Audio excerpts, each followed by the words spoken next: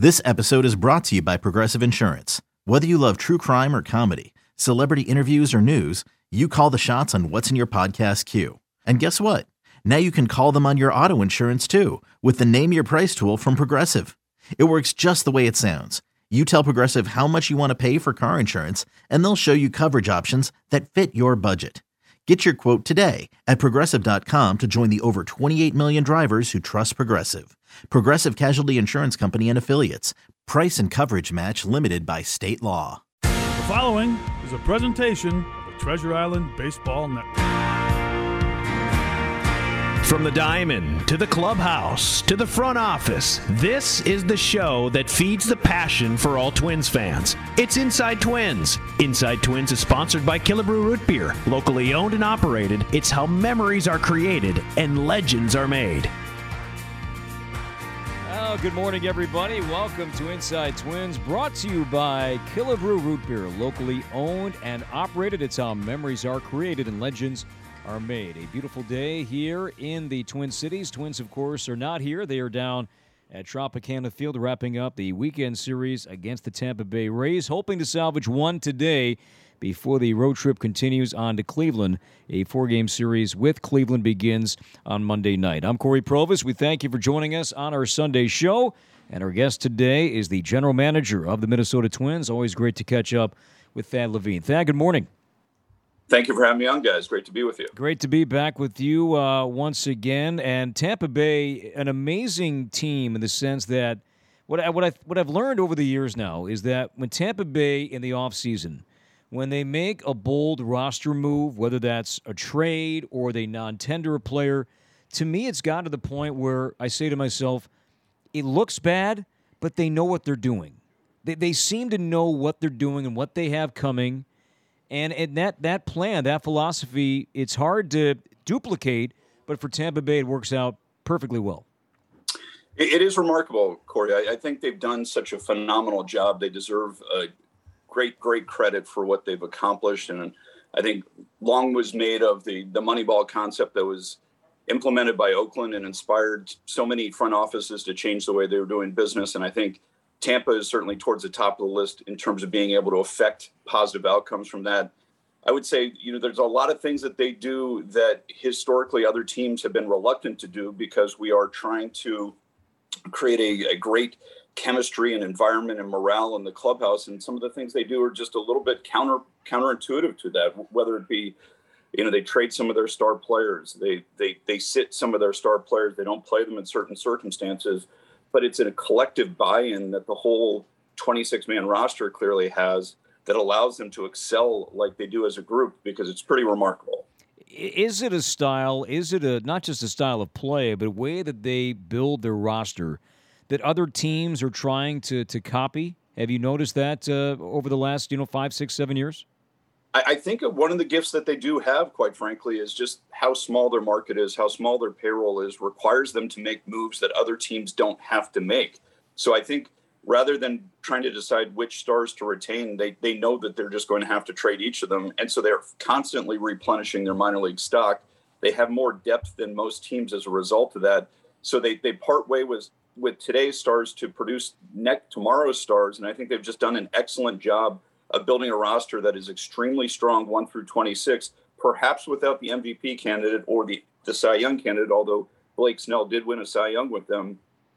But it's just 1 through 26. It's unrelenting. And then they have this farm system that constantly supports their major league team. And there's almost no discernible drop-off when they have to go call on some of their AAA players. Speaking of that, that's a good segue to this, because they seem to always have pitching. Is that what made the Nelson Cruz trade back in July an ideal pairing to kind of send Nelson to a team that would love to have that right-handed batting DH, but then also dip into that talent-rich pool of pitching that the Rays seem to always have? Well, Corey, I think you just illuminated one of our strategic decisions that we made at the trade deadline this year, which was we felt we had some really talented players that we could take to market, players that we had hoped were going to help us win a championship here in Minnesota. Other teams regarded them similarly. So we then had Brad Stile, who heads up our player personnel department, map those players against the teams that we thought had the most attractive farm systems. And Tampa Bay certainly comes up with roses in that regard. And so when we looked at all the teams that had interest in Nelson Cruz, all the teams that had interest in Jose Berrios and others, we really tried to narrow the field to the teams that had the most attractive players that we wanted to pursue. So as much as teams were pursuing Jose Berrios and Nelson Cruz, we were pursuing Strotman, Ryan, Martin, and Simeon Woods Richardson. And so that's where those pairings really mapped perfectly together. Was it somewhat risky, though, identifying those minor league players that you think are going to fit into what you were seeking, but without a minor league season last year? You know, where are these guys at in their development? Was that more challenging because there was no minor league season to scout these guys last year? Well, I think you hit the nail on the head there. All of our systems, every team system, is really the backbone of them, are scouting reports and statistical performance. We missed a full season last year. So we're dealing with less information than we ever had been at this trade deadline, which makes you a little bit inherently uneasy as you're trading proven major league talent for future prospect talent, because you're dealing with less information than you ever had. That's where you just try to rely a little bit more on the scouts' current assessments of them and any homework we can do relative to these guys' work ethic, personalities, and what they're going to be like when we get them, because we did miss a year of minor league development for them, and we saw it impact our own players. As we saw with guys like Trevor Larnach and Gilberto Celestino, we're Ben Rortvedt. We're bringing guys to the big leagues with fewer plate appearances at the AA and AAA level than we ever had. I'm sure Danny can attest to this. Typically guys got somewhere above 500 plate appearances at AA and AAA with few exceptions, even the best hitters in the game. We're bringing guys to the big leagues who had never set foot at AAA. We're bringing guys to the big leagues who have 120, 150 plate appearances at AA and AAA combined. When you're doing that, you're doing it with some level of faith based upon the fact that they missed a season and where they would be if they had that season. Well, I think we approached the trade deadline with the same light. What was your takeaway from watching Joe Ryan in his big league debut back on Wednesday? I think it was encouraging. First and foremost, what strikes me is his poise on the mound. He looked like he belonged there. He looked like he was able to slow his breathing and his heart rate down and really attack hitters. A little bit of a hiccup in that third inning, but the first two and the last two were very impressive. There's something he's doing with his fastball. We've seen it throughout his minor league career where he's had a lot of swing and miss at the top of the zone. It's not an overpowering fastball from a velocity standpoint, but from a deception and movement standpoint, a longtime scout, good friend of mine, Don Welke, always said, hitters will let you know how good the pitcher is. You don't really have to write down a report. The hitters have been telling us for a long time that Joe Ryan is tough to hit. I think we saw that again in the major leagues in his debut. Got a lot of swing and miss, top of the zone with a fastball that just has the appearance like it's rising at the last second, and guys are just missing it. So very encouraging for him. I think the poise was what stood out to me. The swing and miss was very encouraging, and I'm looking forward to his next start. Yeah, and the velocity, too, and this was probably adrenaline because we saw 93, 94 the first two innings, but then towards innings 4 and 5, it seemed like it was more upper 80s. Did that pop up as you were kind of watching him? Was there any concern with his velocity dropping off his last two innings? Certainly something to monitor. I think you said at the outset, I think we're used to guys who are making their major league debut, or quite frankly, even their AAA debut. You just usually see a little bit of an adrenaline-induced spike in velocity. But what he ended pitching that game was a little bit below his normal velocity, something we'll continue to monitor. We have to keep in mind, per your previous question, he's well past his innings limit from the previous year. He also had the experience going to Tokyo and playing in the Olympics, which I think was probably very, very rewarding, but also quite draining for him. So he, like some of our other pitchers who have been healthy all year and who have been pitching all year, we're really starting to closely monitor how they perform down the stretch, because we don't want to push them too far past the point of fatigue. The other pitcher that came in that trade for Nelson, Drew Strotman, could we see him make a spot start or two before the season winds down, or is he more in the plans for 2022? Well, he's in the next line of defense for us right now. I think if we were still working with the ability to expand our rosters past 28, I think you would very well likely see a guy like Drew Strotman and others, quite frankly, who have earned the right to get a look up here in the major leagues. The fact that we're limited to 28 right now does require us to, bring guys up a little bit more judiciously. So he's in that next line of defense for us. We're very encouraged by his progress. but still some work to be done there as he's coming back from both an injury and missing time last year due to COVID. So probably more of a prominent factor in 2022, but certainly somebody we could see before season's end. All right, we'll take our first break on our Sunday show. When we come back, we'll talk more about the roster difference now, September, from what teams could do and operate in the past. Is that like the way it's going now, or does he wish it would go back to going as high as 40? We'll talk about that and much more.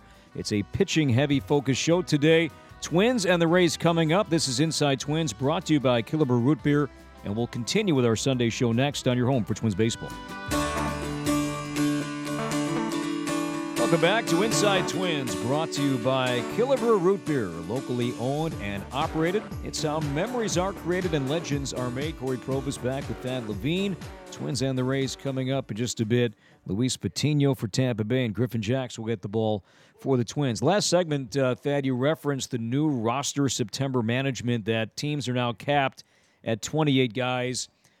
In past seasons, it was you can go as high as 40 if you wanted to. It was my biggest pet peeve in the sport. I'm glad that there's now a new way to operate, but that's just my opinion. What's yours? Do you like this new format, or were you a fan of how it used to be? I was also not a fan of the 40, just because I felt as if you were playing some of the most important games of the season. I was less concerned about being able to go to 40. I was more concerned about the fact that one team could be playing at 36 and the other one could be playing at 28. And it just seemed to create such a competitive imbalance. Furthermore, I think just, for the fans, it was always a little bit challenging to understand who exactly was left in reserves for both teams. And so just following along, and for the more strategic-minded fan who tried to map out how the rest of the game is going to play out, it just was so convoluted and confusing. So I always was a fan of, I think we should have the same number. I think that the competition level should be more the quality that you're bringing to the table than just the number of quantity. And I think we just saw so many pitching changes late in games as a result of the depth that we had on our rosters. But to me, I would love to have a few more than 28. I'd like it to be the same number. Maybe we could have, 32 or 33, but only 30 who are eligible for that night's game or something like that, with a cap on the number of pitchers to reduce the number of pitching changes late. But I would say, per our previous segment, there are more players in AAA right now that we would like to take a chance on looking at, but you are limited to 28 players. So the notion of being able to audition some of your young players or even some of your veteran players at AAA who've earned a right to get a look at the big leagues, it's just a little bit more restricted right now. I like the fact that we're at the same number as our opposition, so there's a level playing field. I wouldn't mind having a few more players, though. Do you know why the union was okay going down this path? Because it does rob, guys a chance to debut. It does rob a chance for a few guys, many guys, to get some service time going with their careers. Do you know why the union signed off on this new way of dealing with September roster management? Well, I think there were some numbers run. So one thing that is also distinct about the roster limits right now is not only can we not go above 28, but we also can't go below 28. And I think the commissioner's office may have shown a study that said if every team stayed at least at 28, but no more than 28 for the entirety of September, that actually was close to equaling the number of service days that the union was getting in aggregate. I'm not sure if that math works out perfectly well, but I think that was the sales pitch to the union, and they were willing to participate. Getting back to pitching for a moment, I kind of eavesdropped on a session with Derek Falvey and the Twins beat reporters the other day, and he was talking about the starting staff and how it's looked and how it may look moving forward, in that Derek was saying that the Twins have operated in kind of a traditional route where they've had a five-man rotation, a true five-man rotation, and next year it may be 3 or 4 starters, but then maybe some openers, but more bullpen games. Do you see it going in that direction and moving away from the five-man rotation that is traditional, that is the norm? The Twins have been going down that path a lot, but do you see it looking differently next season? I think we have the personnel to consider a lot of creative thoughts. The personnel on two fronts. One is, we have Rocco Baldelli at the helm as our manager and Wes Johnson heading up our pitching strategic planning, both of whom come from very creative backgrounds. Wes from college, and obviously Rocco came up in the Tampa system, which has been as creative in deploying their pitching as any franchise. And we talked about their success earlier. So I think we've got some personnel on the front end that is capable of thriving in that type of creative environment. And two, we have this stable of young starting pitchers, most of whom haven't really established themselves in the big leagues. Some of whom have. We've seen down the stretch here a few of them dip their toes in the water and really show some promise. That I think we have this encouraging group of players that we think we could bring a lot of guys to the big leagues, maybe not all up by opening day next year, but over the course of next season, all of whom are capable of giving you 3-4 innings or more. And when you think and you hearken back to some of the most successful starting pitchers in the game, a lot of them did break in as relievers and broke in these multi-inning relief roles and then kind of matured into the starting rotation. So I think even if we were to proceed with that, it doesn't necessarily mean that would be where we'd go in perpetuity. But I think we're just trying to think of every strategic way to create competitive advantages in our starting rotation. The fact that we have this group, this wave of starting pitchers coming and then a wave right behind them gives us the latitude to be creative in this light. Also, if we're going to be completely honest, we don't have guys who are clearly penned in to be in our rotation next year. A few who are trying to solidify those positions, but the competition is pretty wide open for us right now. Does that list include about minor league players that you hope make an impact in some way with the pitching staff next season? Guys that we know by name but have had more or less lost seasons again because of injury, both this year because of health, last year because of no minor league season. So where do the guys like Winder and Canarino and Duran, where do they kind of fall in, knowing that they have such high promise, but we're working on almost now 2 years without being healthy and throwing full seasons?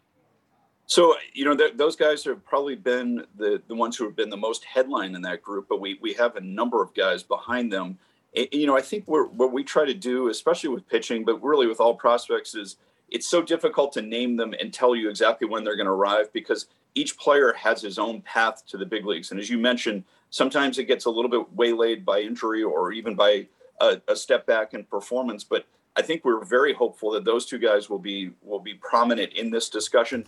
We had hoped that maybe they would be ready by opening day 2022, but if they come in the midseason or even towards the end of the season, we're fine with that. We're not going to rush their development. And that's why I think we feel confident in just the numbers that we have down in the minor leagues. And we're also going to be active on the free agent market. This isn't to suggest that we're going to just turn it all over to the young guys and not try to complement them with the right types of veterans. I think we're just less fixated on the notion that we have to go get 3, 4, 5 established starters this offseason. We're going to get a few, but then we're going to balance them out with the wealth of our farm system, which right now at the upper level seems to be our starting pitching. All right, we'll take our final break on our Sunday show. We'll come back, and we'll get some health updates, not so much on pitchers. We'll see what's up with Larnach, how Kirilloff and Lewis are progressing with their injuries as well, and also Bill Evers, a valuable member of the Twins coaching staff, announced that he is going to retire at season's end. We'll get Thad's take on that and much more as we come back and wrap up our show. It's Inside Twins, brought to you by Killebrew Root Beer. More next on your home for Twins baseball.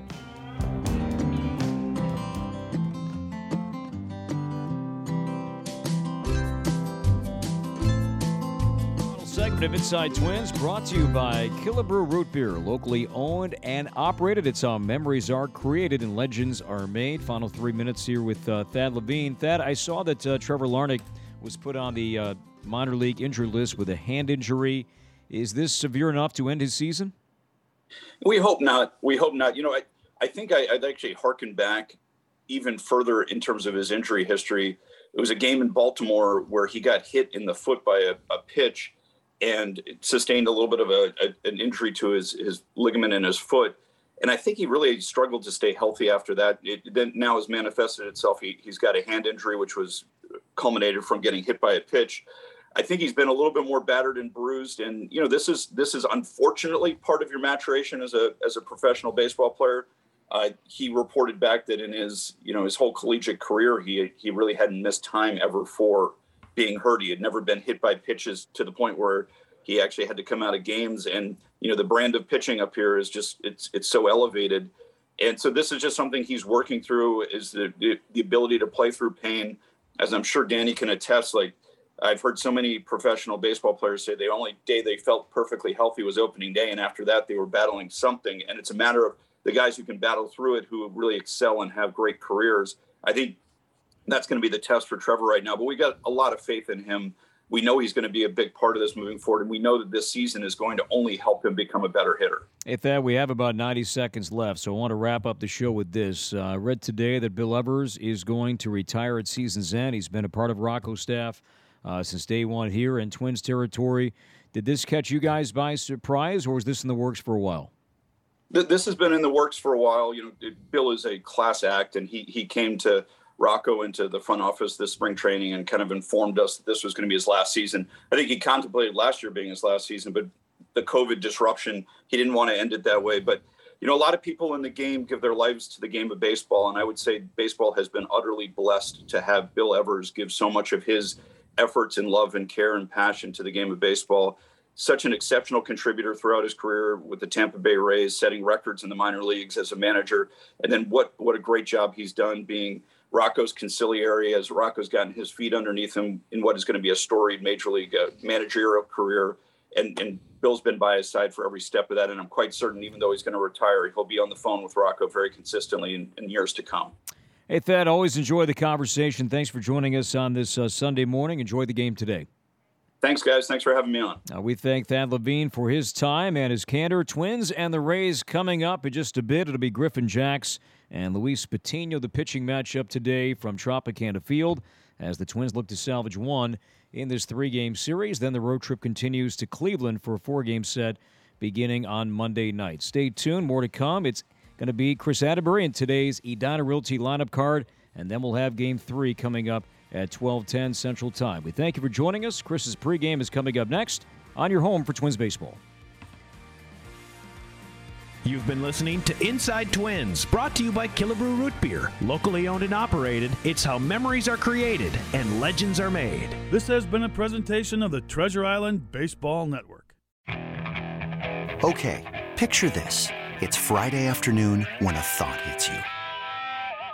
I can waste another weekend doing the same old whatever, or I can conquer it. I can hop into my all-new Hyundai Santa Fe and hit the road. Any road. The steeper, the better. Because my all-new Santa Fe is available with H-Track all-wheel drive, so I can hit the trail without a worry in the world. Heck, with 3 rows and best-in-class rear cargo space, I can pack the whole family in with all our gear. We've got available dual wireless charging for our phones, so we'll never lose touch with civilization, and we won't lose touch with the primordial power of Mother Earth. So which is it? Waste the weekend or do something a little more epic? And conquer it in the all-new Hyundai Santa Fe. Visit HyundaiUSA.com or call 562-314-4603 for more details. Hyundai, there's joy in every journey.